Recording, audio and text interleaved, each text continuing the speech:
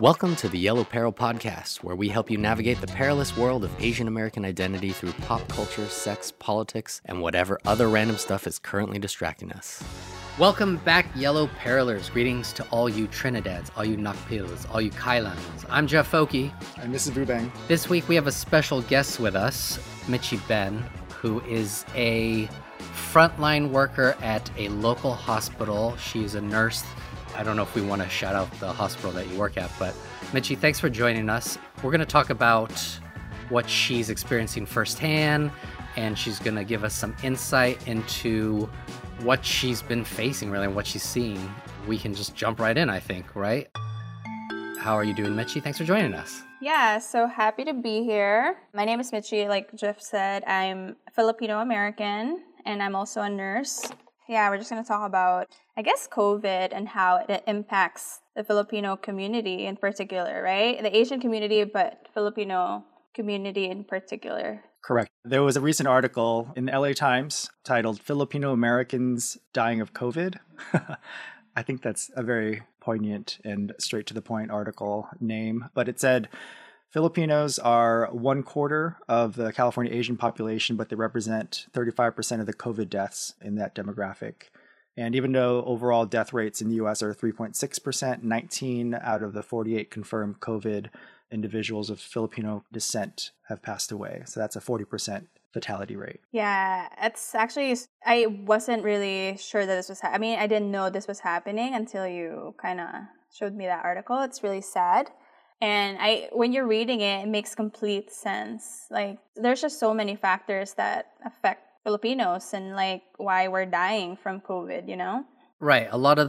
They say that some of the reasons, the higher risk factors for Filipino Americans could be pre-existing health conditions, poverty, undocumented status, totally, lack of health insurance. But I mean, to me, isn't it also Filipino Americans do represent a huge portion of frontline health workers as well. So that's also putting them closer at risk. Yeah, totally. Like, we make up like a third, a quarter, I don't even know, like a quarter. It's a big chunk, of like the nurses and the healthcare workers in California and actually the United States. So it's like a lot. So we're on the front line. I actually know a nurse that died from COVID. I used to work with her in another hospital in LA, and she died. And she was a sweet Filipina lady. She's in her 50s, so she was high risk, and she freaking died. You know, it sucks. And I know other Filipinos also that are positive. But it's, like you said, it's being in healthcare, being in the front lines, but also like Filipinos' lifestyle. Like, we are the most unactive Asian group. That's just what we do. We're not the most active. We're probably really low in vitamin D because we're not as outdoorsy. Filipinos are very prone to hypertension and kidney problems, and we all know those are big risks for COVID.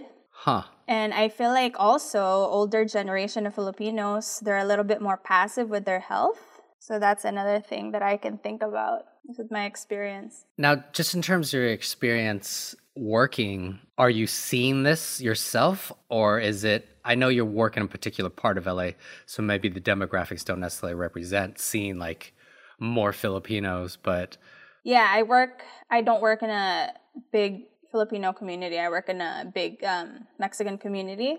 Okay. And just like Filipinos, they are, you know, one of the biggest groups that are dying also. But yeah, I don't work with them, but I have seen them. Mm-hmm. And I do hear about them because they are nurses, they are doctors. Right. So, are you being tested every day? Because how does it work in terms of making sure you're safe? I think it's personal discretion. They trust that we're checking and like, you know, self-assessing.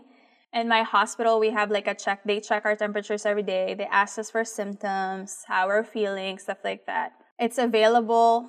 We can go to the ER if we feel like we can get tested. But I have gotten tested twice. At any moment that I feel like I was exposed, I get myself tested. That's not in the hospital, just to make sure. Are you working directly with COVID patients? In the beginning, I was working with COVID patients for over a month.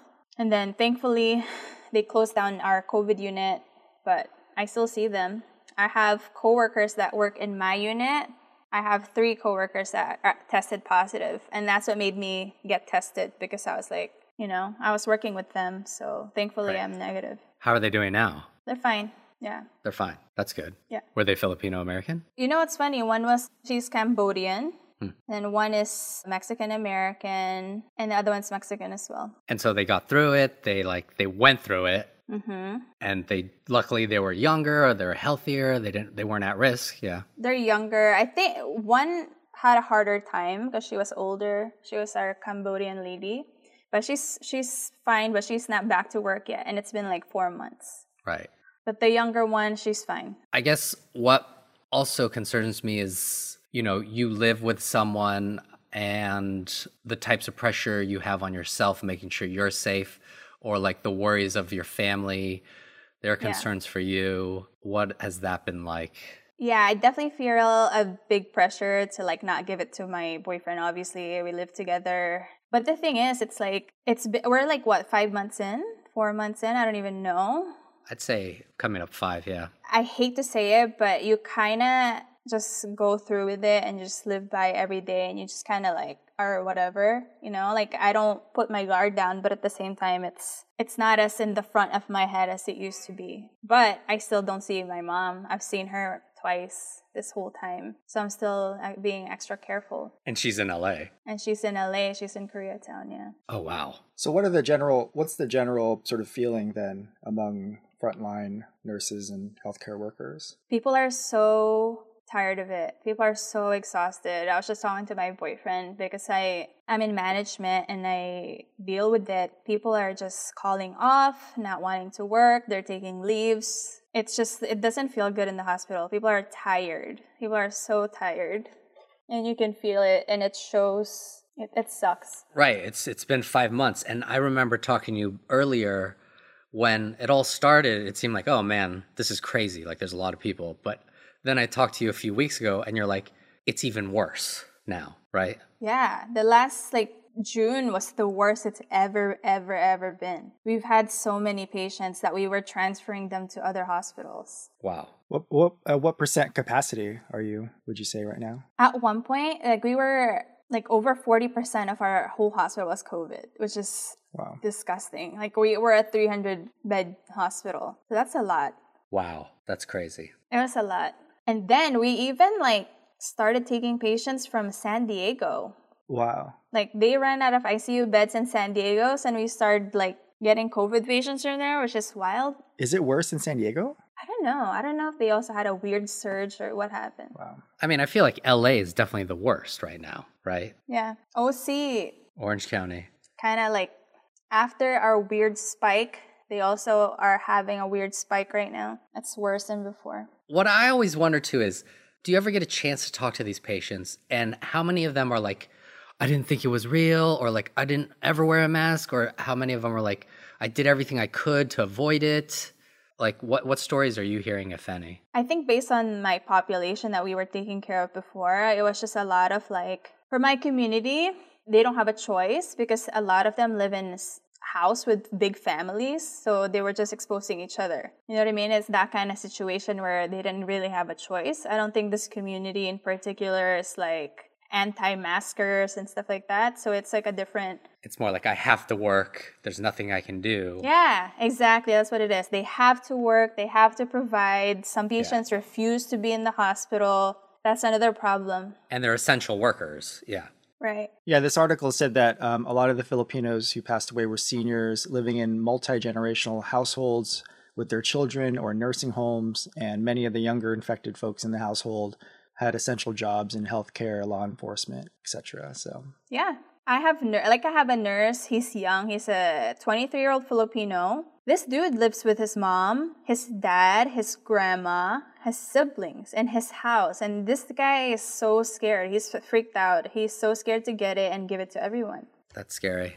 But this is the kind of peril we're dealing with, in the Asian community. One thing that the article pointed out that was really interesting is, we're saying a lot about the Black and Latinx folks who are getting a higher rate of COVID, but Asian Americans are generally regarded as having a lower rate, but that's just because the California Department of Public Health doesn't aggregate Filipinos from the other Asian ethnic groups. So as a whole, that may be the case. But if you actually break out break it down. Filipinos, yeah.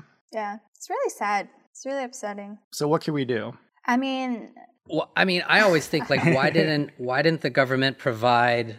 yeah, that's like the thing. It's like we need to protect the frontline workers, the Filipinos that are showing up every single day, you know? And Do you guys have all the equipment you need? I'm blessed that I work in an amazing hospital that has never run out of things and has always had everything we needed. So I'm very fortunate, but I know every other hospital, even like the big famous hospitals in LA, have run out of stuff. This hospital, I don't want to name this hospital where this lady died that I know that I used to work in. It's a shit show. Like, it's terrible. Like, the stories I hear from there, it's just atrocious how nurses are being treated. Why are certain hospitals getting different provisions? Is this based on where they're already sourcing stuff or funding? Or There's so many factors like profit for profit, preparedness, maybe they didn't believe it.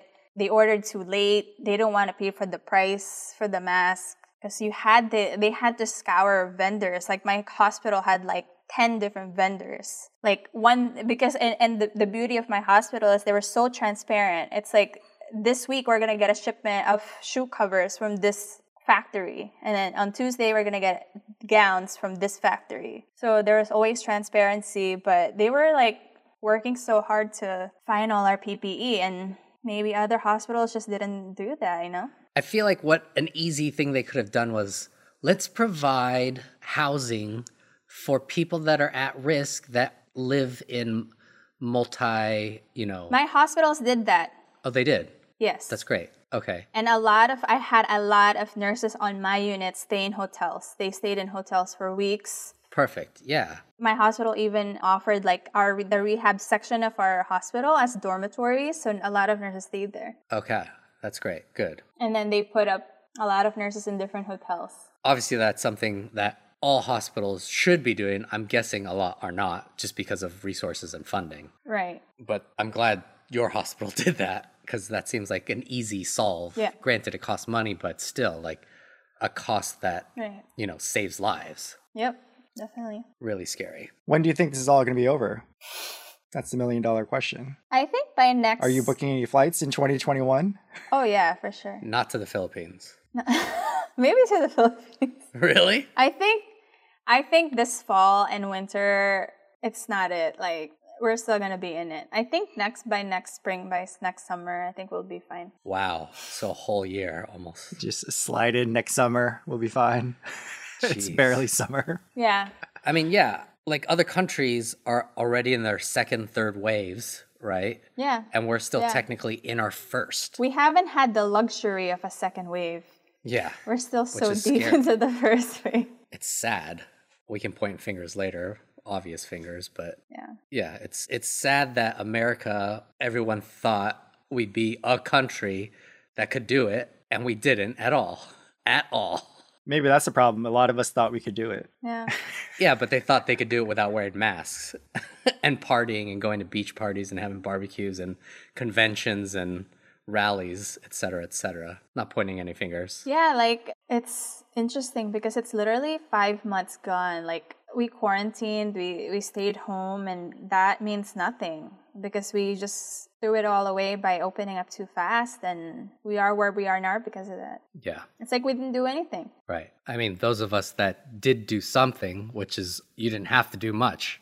Right. Just stay home or wear a mask, and now we have to keep doing it. I tell people this all the time. Like, this thing, it's not that easy to get.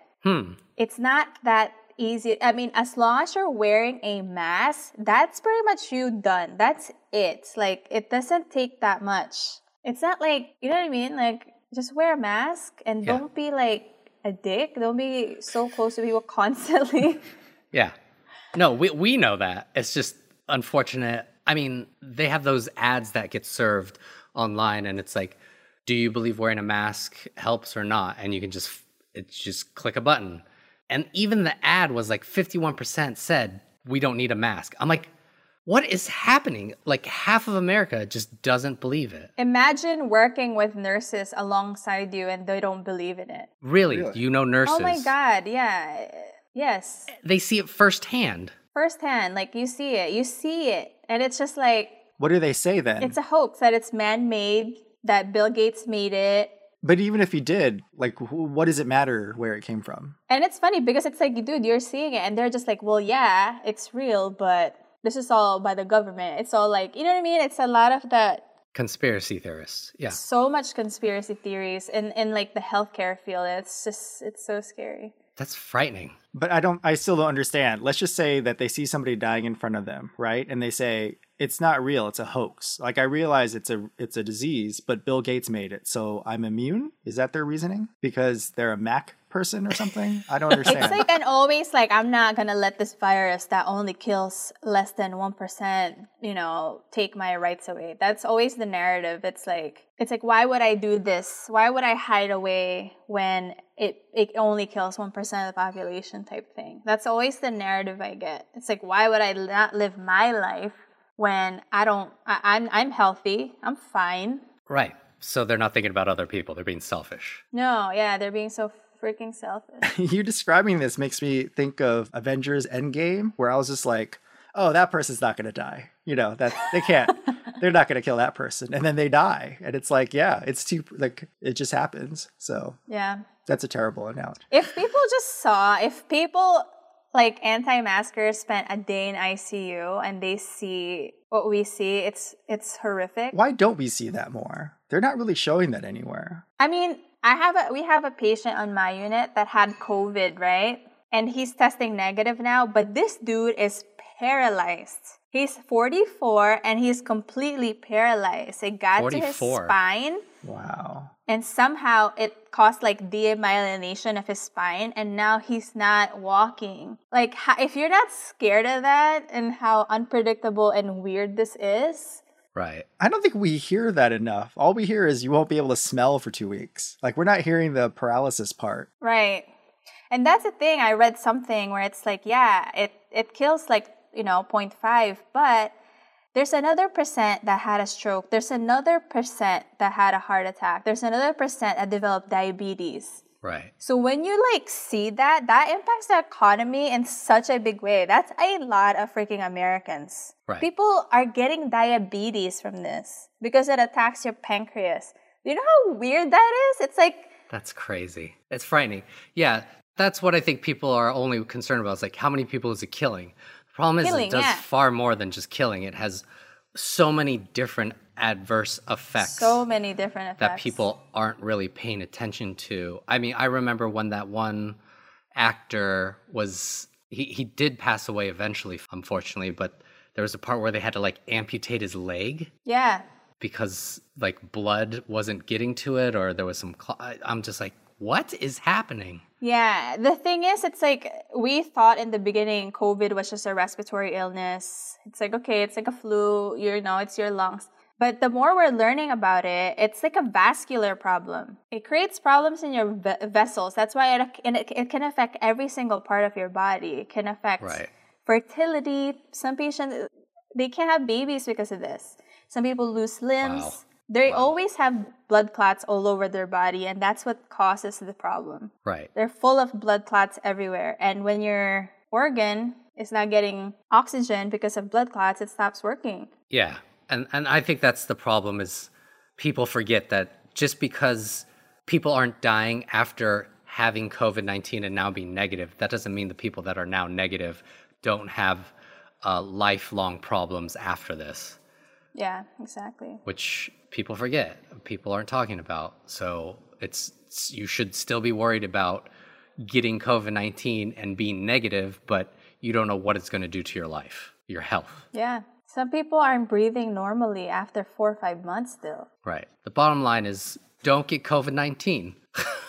Yeah, kids. Wear a mask. Wear a mask. God. It's not just the flu. And yeah, I mean, Vube makes a great point as well.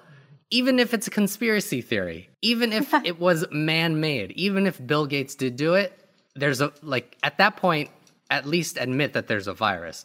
But the problem is some people don't even believe it's a virus. There's a video going around where a guy in Texas, I think he's in Houston, where he drives to the hospital and he walks into the lobby. He's like, where is everybody? Where are all the patients? Where's the lines of people coming in? And a nurse yells at him and it's like, why would we keep patients in the fucking lobby? They're in the fucking rooms. That's like going to a hotel and saying like, it says no vacancy, but there's no one in the lobby. Where's everybody? Right. They're in their fucking rooms, you know? Like, it's absurd what people think. And it's funny because around that time where everyone was going crazy because hospitals were empty and we were part of that hospital, we had like 40% occupancy, and it's because we stopped all surgeries. We didn't accept any visitors. We closed down so many different departments. So yeah, we didn't have a lot of patients because we had to make room for COVIDs. Right. Non-emergency procedures were all put on hold, basically, right? Mm-hmm. Huh. But now they're full again, so. Now they're full again. Yeah. Crazy.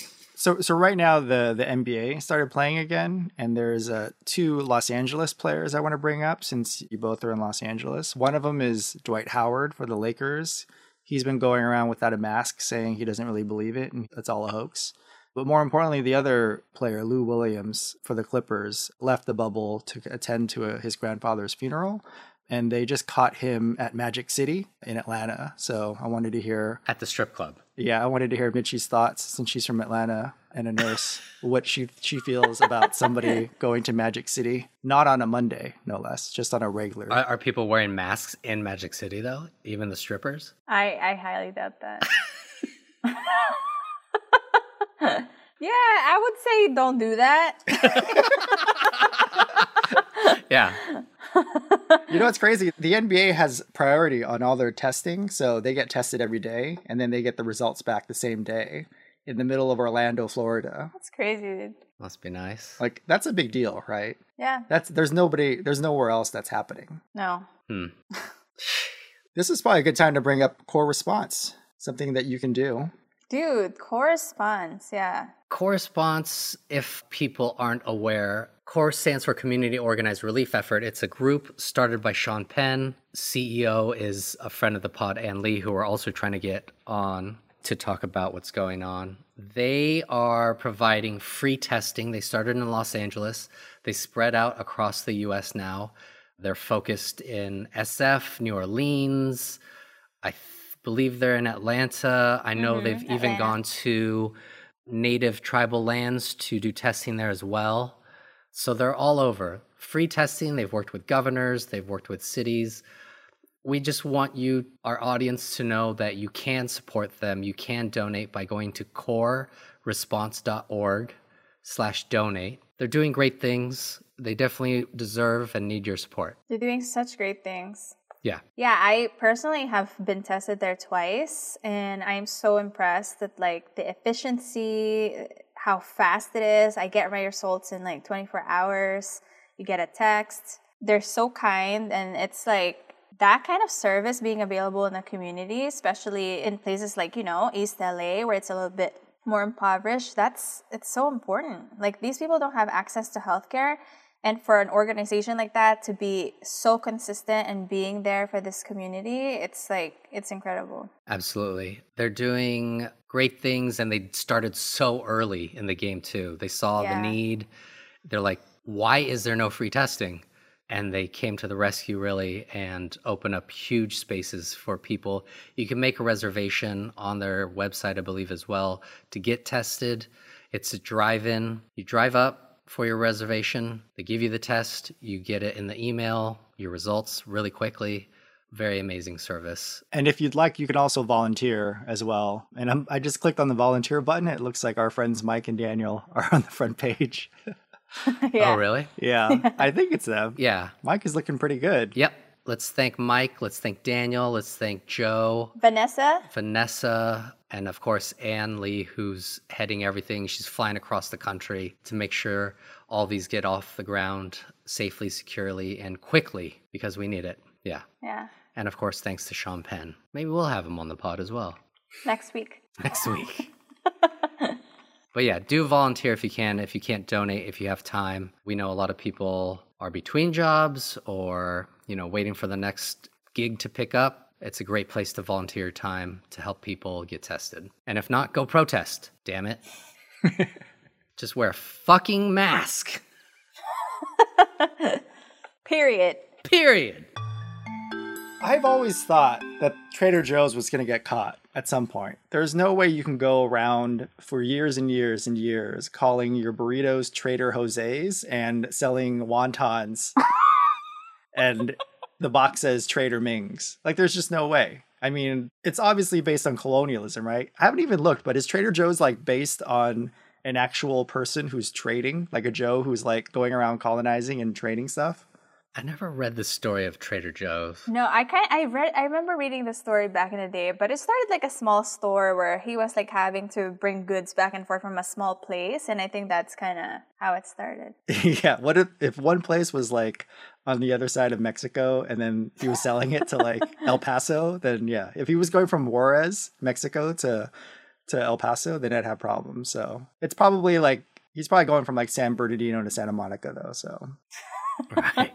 The first Trader Joe's store opened in 1967 by founder Joe Colombe in Pasadena. What? Oh, yeah. It was owned by German entrepreneur Theo Albrecht from 1979 until 2010, until he passed it on to his heirs. Huh. So it became German. Maybe that's when it became a little racist. Hey-oh, sorry. Oh. wait, we have a German on the podcast right now. So Oh, yeah. he knew that. It was Where? intentional. Where? It's weird. I literally read an article about this, about Trader Joe's and how the problem that is Trader Joe's and like taking, like just appropriating so many different foods. And it's weird because you go to Trader Joe's, you get your normal stuff and it's delicious and you don't even think about it. Right. And then one of the things that they really talked about was the sriracha. It's like this Vietnamese dude made sriracha and it's amazing. And Trader Joe's has freaking sriracha, you know? And of course, I opened my fridge and what did I see? It's that stupid Trader Joe's sriracha. And I'm like, why? What the fuck? Like, What do you mean? They copied it? Or yeah, they copied it. And I have it in my fridge. And I'm like, what the hell are you thinking? Like, how did this happen? in case people aren't aware of what's happening exactly, obviously Trader Joe's has all these labels named based on the ethnicity of the food. So there's Trader Jose's for Mexican food. There's Baker. Wait. Let's get people to guess. Do you want to get Mitchy to guess? Sure. Okay. You know what the Chinese one is? She might know it. What is it? For what? What's the product? It's all the Chinese stuff. Actually, I said it earlier, so it's Trader Ming's. Trader Ming's. And the Mexican one is Trader Jose. Do you know what the Italian one is? Yeah. I don't even know how to pronounce this. Is it Giotto? Is that it? Trader Giotto. Did I say that right? Giotto. The worst actually has to be the Middle Eastern one. Habibi. That just Trader means friend. Habibi. That just means friend. Yeah. It's Arabian Joe. Oh, that is dumb. Wow. That's the worst. They have a Japanese one. Uh-oh. Trader Joe San's. Joe-san? Joe-san's. Joe-san. Joe-san. Uh-oh. Joe-san. Does that mean anything? San means Mister. Like, That's not bad. I'll allow it. fuck you, dude. Am I allowed to? Or is that solely, you're only able to do No, that? yeah. Okay, my bad. That's just you not caring about Japanese people. There's no Vietnamese one. But I think 2 months ago, they came out with ube products that are Filipino, and I was very happy about that. And they blew up.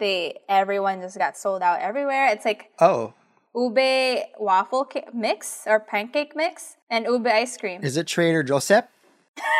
Trader Joseph? Yeah. Trader Joseph. Thank you. What would be the Vietnamese one? Yeah. Go ahead. I'll allow this one. Just Nguyen. I'll let you do it once. Gosh. I'm trying to think of, I don't know enough Vietnamese words. Trying to think of foods. Well, the Korean one would just be Trader Cho, right? Oh, that's a good one. Yeah. And racist, but good. Trader Cho Bibimbap. Frozen bibimbap for $1.99. What would Vietnamese be? Come on, Phu Bing, you got one. It has to start with a J. Trader Vu. Trader Vu. Trader Vu. Trader Duck. There Trader you go. Duck. Trader Noodle. Trader Noodle. Trader Pho. There's just a lot of stuff that people are finally getting rid of. I mean, I'm really glad Aunt Jemima's gone. Yeah. I mean, that's a thing, right? We have just collectively decided that that's okay. Yeah. It's kind of bizarre. I mean, I've been to Trader Joe's, I've bought those items, and it didn't really trigger me, right? I was like, that's weird, I guess. Why not just keep it? But it's just white people thinking it's cute, right? Yeah. When not realizing they've appropriated. Are they getting rid of Uncle Ben? Yeah, Uncle Ben's rice? they are. Okay. As they should. Are they getting rid of his name? The whole name? Everything. I think it's going to be called Ben Rice or something. Like, they're Ben's just Rice. getting rid of, like, Uncle. something like that. And the imagery, probably. Right. Have you guys ever had Uncle Ben's rice? Probably once. Shit's fire. Is it? It's fire, I don't really? think I've ever heard anybody say Yeah. it's fire. Like just a regular rice or the Mexican style or tomato and basil rice? Just the Mexican style, the jambalaya. You add a little sausage in there. Wow. Whoa, the southern comes out once in a while. It just like it just pops out. It's a thing, dude. Oh, I guess I'll try it then. Yes, I've had Aunt Jemima too. Have you had them together though? Given the chance. These names have been used since 1977. The company began introducing international sounding variants of its brands for some of its private label ethnic food items. Oh. Giotto. That's how you say Giotto. Giotto. Oh, that sounds Japanese. Trader Giotto. I know, it does almost, huh? Giotto. Giotto. Is there a French one? They have a beer. Mon ami. Oh, they do. Trader Jacques. Oh, I knew it was going to be Jacques. French food and soaps. Trader Jacques. Boom. I called it. Jacques. Their beer is called Joseph's Brow. Their bakery is called Baker Joseph's. So, yeah. How about, wait, a German one? If you said the owner is German, right? Oh, he would never. He wouldn't. Hans? Trader Hans. Trader Hans. Jeez. Trader Joseph. Oh, I guess that's what it is. Baker Joseph's Flour and Bagels. Even though flour and bagels are German. Sure, German baker. Why not? Oh, Land O'Lakes is getting rid of their Native American woman kneeling on a mound of grass, too. Yep. Aunt Jemima is changing.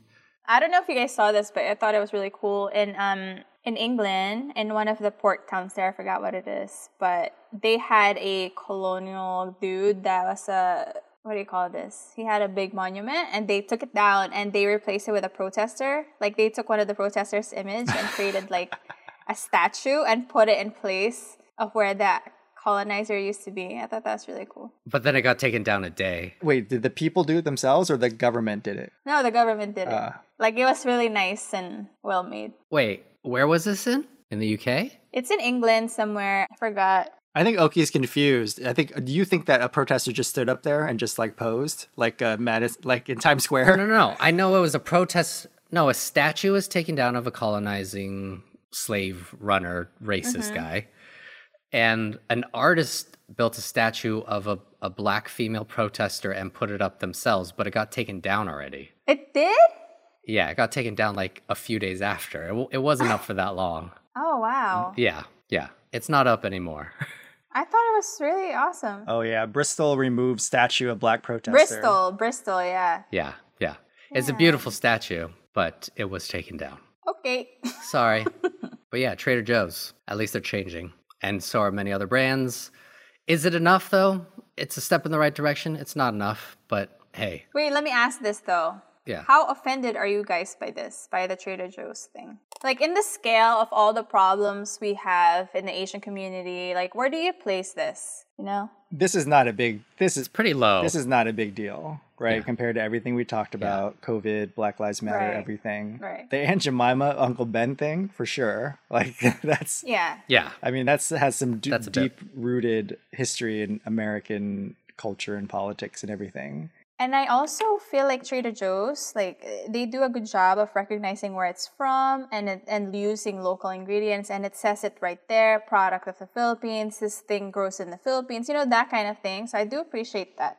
It's something. Agreed. But this is, it's something. It's not very high on my list. It's like, okay, cool. Like, Yeah. again, it never really triggered me or bothered me before that much. It was just, but maybe obviously other people are really bothered by it. And if the impact on them, you know, if that changes that, great. My thing is this going to scale, right? So if you're a business and you're selling 5 products right now that don't have any, that, you know, is questionable and debatable whether or not it's racist, what if you become even bigger and then you start selling Korean stuff and Vietnamese stuff and like Southern food, and like it gets huge, big and big, and you painted yourself against the wall? You're just like, oh my God, our branding is based on this thing where like we name our food for like whatever ethnicity the food is from. And then like where do you go from there? Like where do you stop? So at some point after the 5th one, you're just like, hold up, maybe we should come up with a new naming system, because the 15th one is probably going to be racist. Unless you want to start serving Icelandic food and Finnish food and everything that's Northern Scandinavian. Can't offend the Scandinavians. Yeah, it's kind of like our friend who made Gentry fried chicken. It's like, if this business becomes very successful and you're selling fried chicken and it's called Gentry, we have to shut down. And you want to open one up in a place that's getting gentrified, and you're really, it's a really cool name, but you know, it's gonna have to scale up. I think that could have worked if I'm laughing just because I was a part of it. Yeah, it's like, hey, did you make that logo? You're the one that did the logo? I made the logo. Oh man, it's hilarious. This actually sounds so stupid. I kind of want to. Yeah, so our friend, we won't name any names, who's a chef, and another friend and I were like, that name is hilarious. It's terrible, but it's not like we're only doing pop-ups, right? Which is, I guess a signal of gentrification as well. If we're popping up in your area is either already gentrified or it's gentrifying. But the idea was Gentry fried chicken. I drew the logo of like this uptight, snooty, tuxedo chicken. More to do with gentry than gentrification, of course, but that's where the word gentrification comes from, gentry. But yeah, I mean, obviously it didn't take off, but I don't think it's because of the name or how good the food was amazing. But yeah, if it's scaled, I think we would have figured out ways to... You'll just be like KFC, it's GF chicken. It's just like... gluten-free chicken. It's just like, don't paint yourself in a corner before you even started. You know what I mean? It's like... Right. Yeah. It's like, oh, we have this really great name, but that means we can't open up in Oakland anymore. It's great. I think it's worth it to keep the name. We'll just open up in places that are like well past gentrification. What if it stood in the way of gentrification, almost like we supported communities that we're in by giving back? Yeah, that means you're cutting a percentage of that check to nonprofits that are fighting gentrification then. Yeah. Yeah. That are fighting non-gentrification. Wait, I'm confused. How can you fight something and name yourself it? But it's a joke. The whole name was a joke. So it's sort of like draw attention. You can draw attention through satire, right, to something, and then support that thing that you're satirizing. I feel like that would be funny if it was like some Mexican dude actually making it in a little shitty hole in the wall. That would be funny. The fried chicken? Yeah. You know, like, here's this dude, and it's like, making gentrified chicken. The problem is 3 kids with like 5 degrees each. Exactly. Decided to make fried chicken. 5 degrees.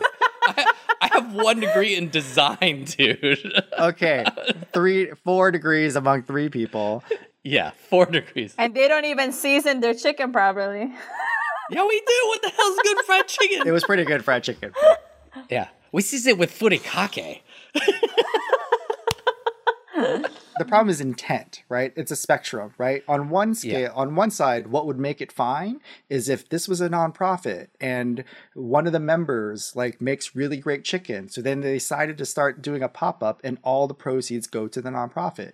One step over to that is somebody who like really wants to support like the community and push back against gentrification and displacement. And so like we have this great idea. We're going to do a pop-up and then most of the funding is going to go to the nonprofit, right? One step over to that is a bunch of, it goes on. And you guys were like, this is a great idea. A bunch of doofuses like, this is a great idea. Hilarious none name. of the money's going to good fried none chicken. of the money's going to the community or the nonprofits or doing anything. But if it did though, we would. And if we did, we should. It would be 1% of 1%. It won't be 1%. It would be 5% of net profits. They have to pay their student loans somehow. Yeah. We did 2 pop-ups and then we all got busy. But I think the point is like, is it even good and will people buy it? That's what the pop-ups are for. And they were good. I just think everybody got lazy and disinterested pretty quickly. But I still think it's a great idea. And I think if it did have that name, I would make sure that that point of it is that's what we are against. Heard. So saith I this now.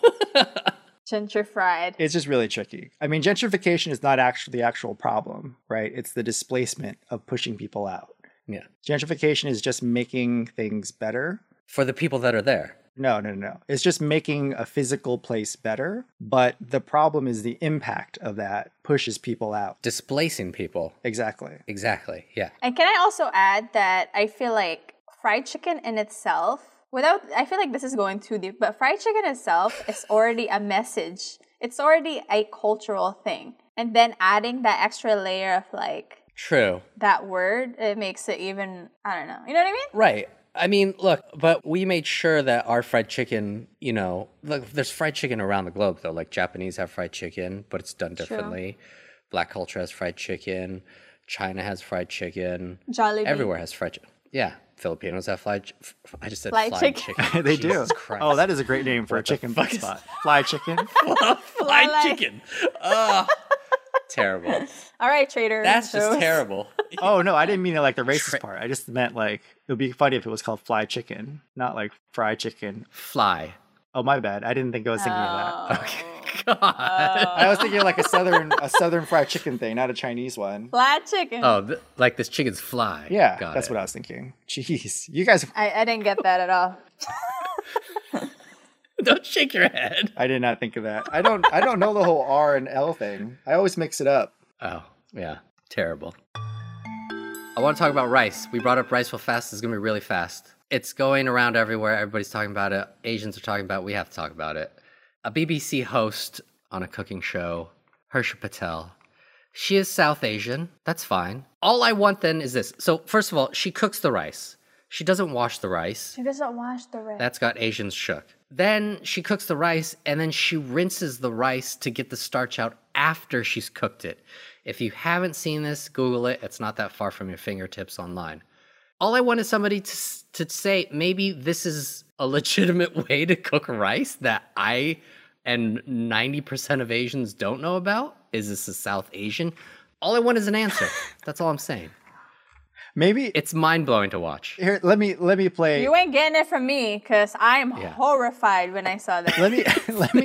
Let me play devil's advocate here. Yeah, do it. I rarely ever see chefs cleaning anything before they cook it on a cooking show. Because that's not a thing. So maybe it's already pre-cleaned, the rice. Oh. Yeah, sure. Maybe. Yeah. No? Do you see them grinding the meat when they make a burger? They just throw the ground meat on. It's rare, right? Right. Do you see them washing the vegetables? No, they're just chopping the vegetables. Like, hey, I've got my lettuce. Chop, chop, chop. They're not like, I'm washing the lettuce to show you. She's showing you the whole process, and it is disgusting. It's slightly gut-wrenching. It's bizarre. She strains the rice in a colander after she's cooked it and then runs it under a sink. I felt physically ill watching this. Did you not see the video? I just read about it.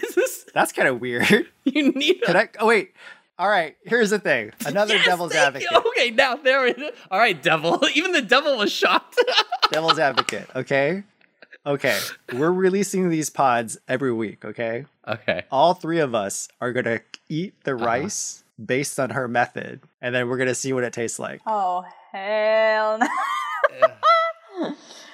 Okay, just imagine. I just want you to guys imagine rice that's wet. It's just wet rice. I like my rice pretty dry, so. Right, it's like wet. I mean, look, there's soupy rice, but that's different, right?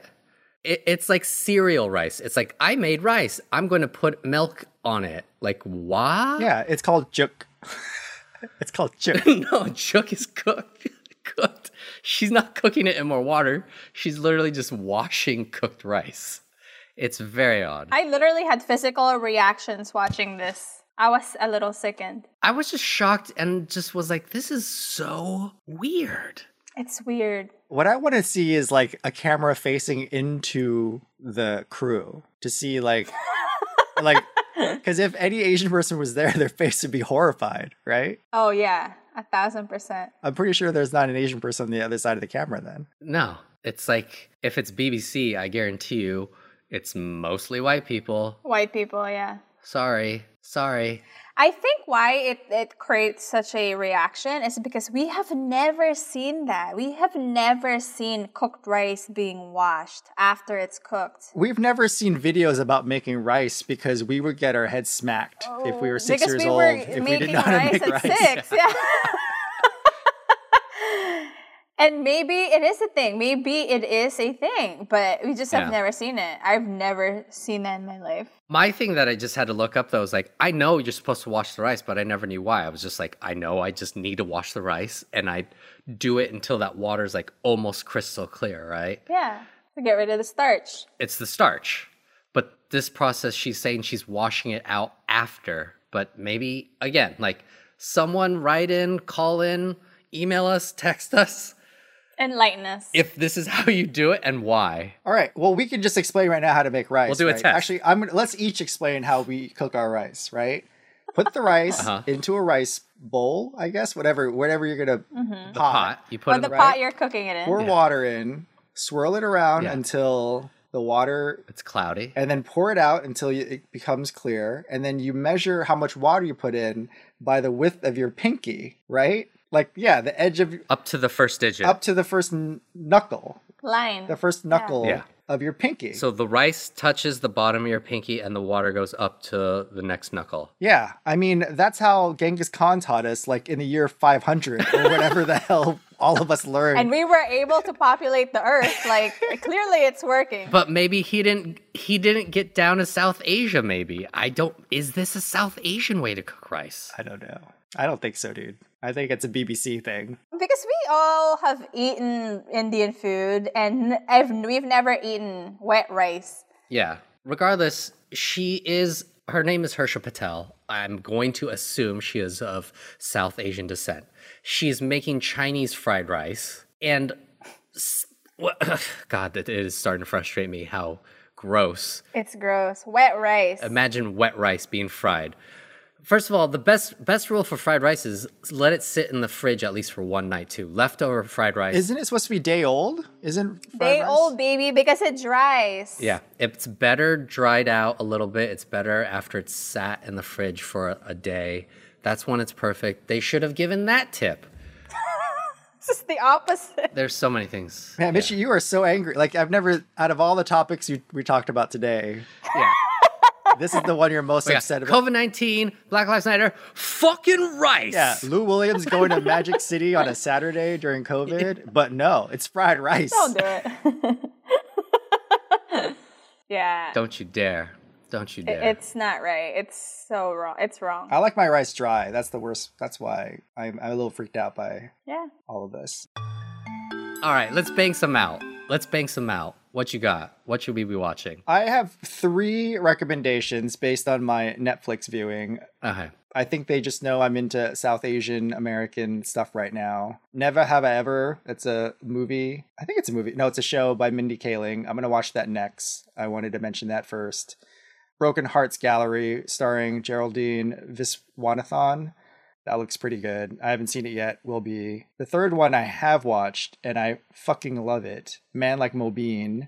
It's about a Pakistani British comedian. He was actually in Four Weddings and a Funeral. My favorite thing about Four Weddings and a Funeral, the TV show, not the movie. But yeah, it's three seasons. It's kind of like 80% of it is like Master of None. And the last 20% is like the regular parts of Atlanta. Not like the crazy trippy parts of Atlanta, but like just the regular like day-to-day stuff.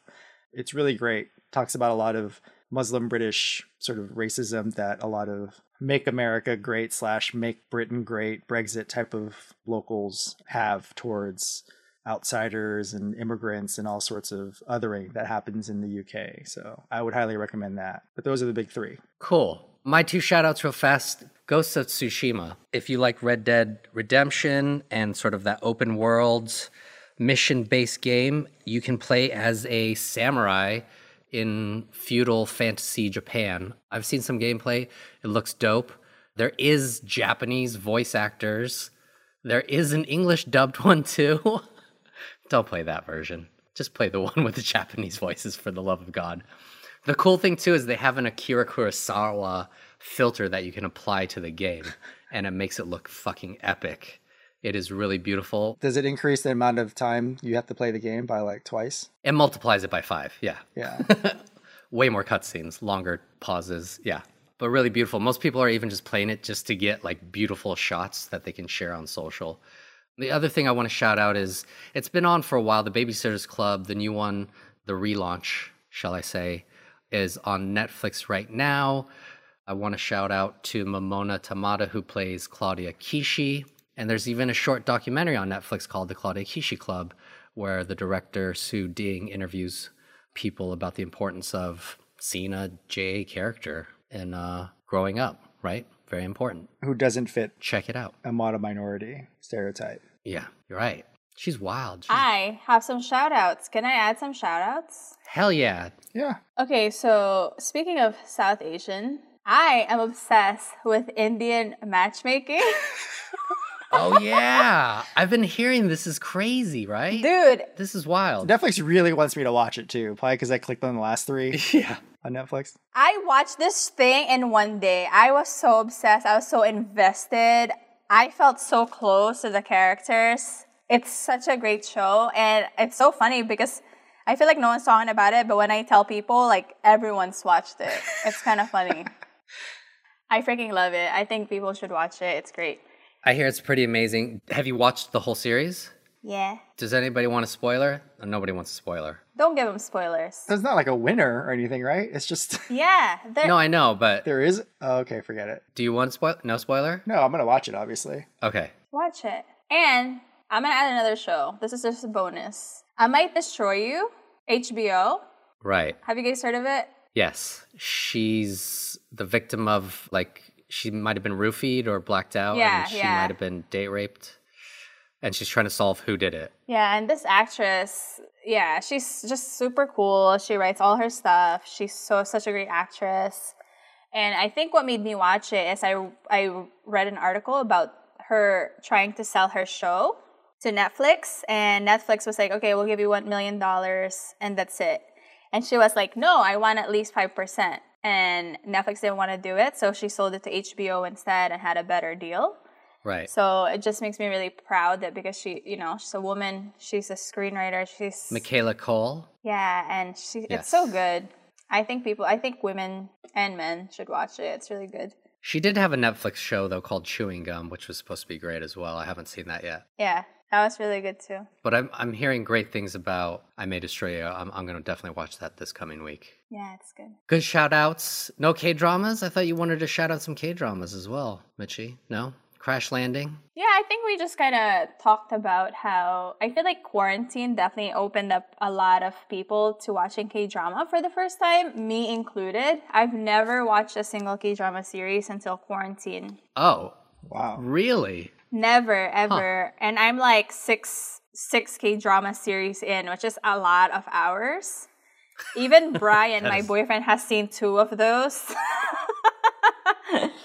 So I feel like it's such a big, the more you look into it, it's such a huge freaking, market. Like, it's insane. It's almost overwhelming, the amount of K-dramas you can watch. And yeah, I'm hooked. I have a subscription. I have the Viki app. If you watch K-drama, you know it. It's $10 a month.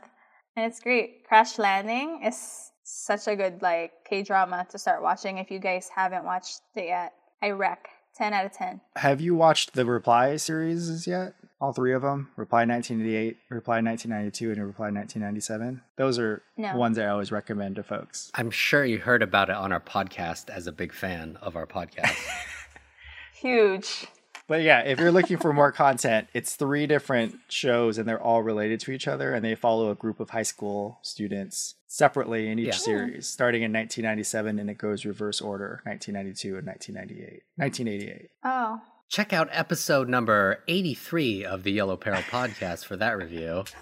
No, we did talk about it, but I don't know what the number is, but it does look good. I just wish I could forget it, so I can watch it again. Did it ruin you a little bit? I watched all 3 seasons. It was like a dark hole I was in. I was really deep.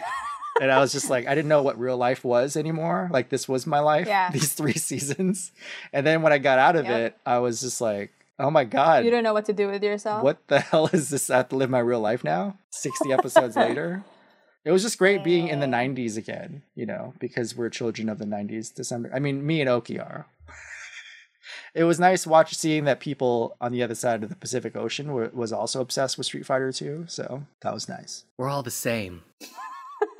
I also have an out-of-the-box recommendation. Actually came from Oki, but I'm obsessed with Legos as well. But if you're looking for time, if you're looking for things to do during quarantine, on August... Animal Crossing. Well, it's not out yet. August 6th. Yeah, in August. Yeah. Lego is releasing a classic Nintendo NES system that you put together that connects to an old school TV that has an actual sort of moving Mario. Oh, that's cool. I don't know how else to explain it other than you have awesome. to see it for yourself. I'm going to buy it and put it next to my TV on my media stand so people think it's an actual Nintendo. Right, so you can build the vintage TV out of Legos, and then there's like a rotating screen that makes it look like Mario's moving on the screen.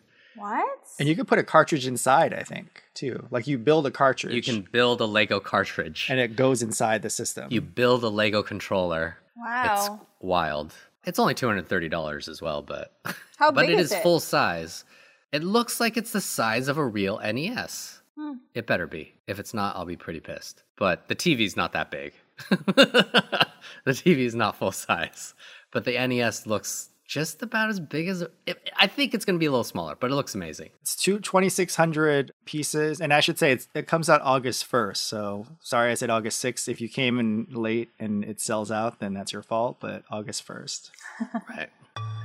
Thanks for listening, Yellow Perilers. Don't forget to subscribe on Apple, Google, Spotify, SoundCloud, and anywhere else you find your favorite podcasts. Or just tell your smart speaker to play the Yellow Peril podcast. Have a comment or question you'd like to share with us, or an event, project, or story you think we'd appreciate, call and leave a voicemail at 845-2YELLOW, that's 845-293-5509, or email us at yellowperilpod@gmail.com, or follow us and drop a comment on Twitter, Instagram, or Facebook.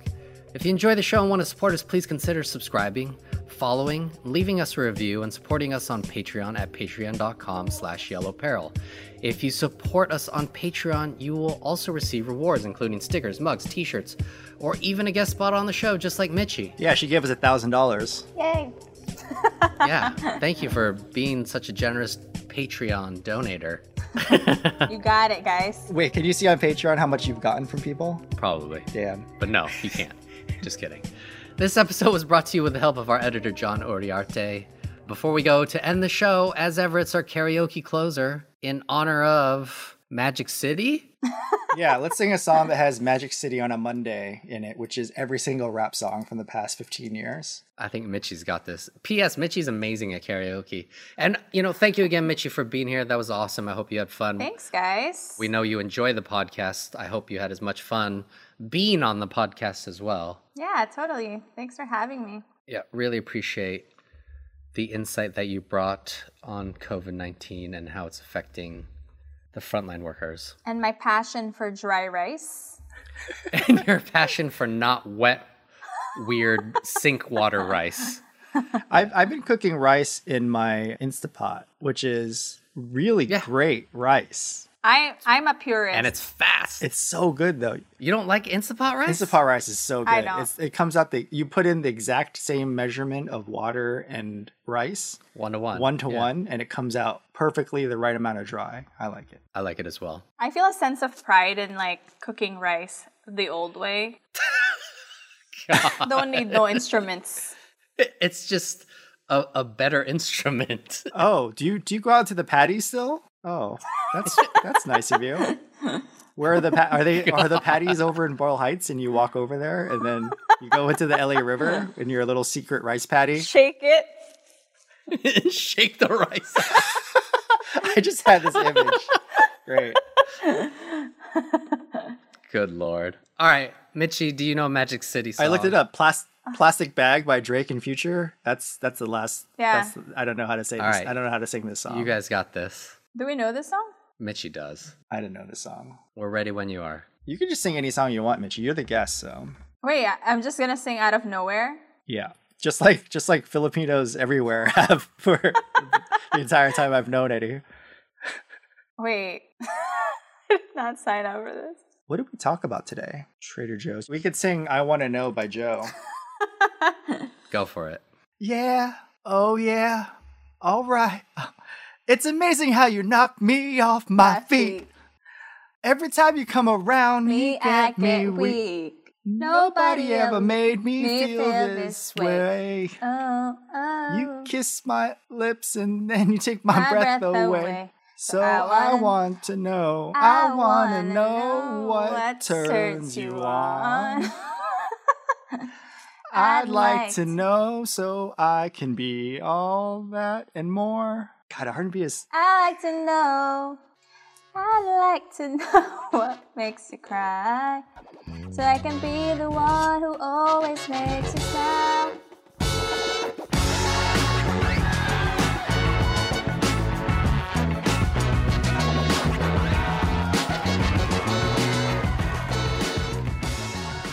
Nice. Keep going? That was really good. John, just cut out all voobing for me. Yeah.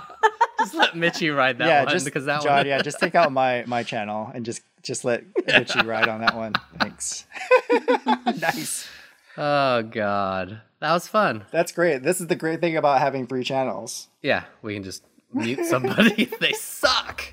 That was fun, guys. Thanks.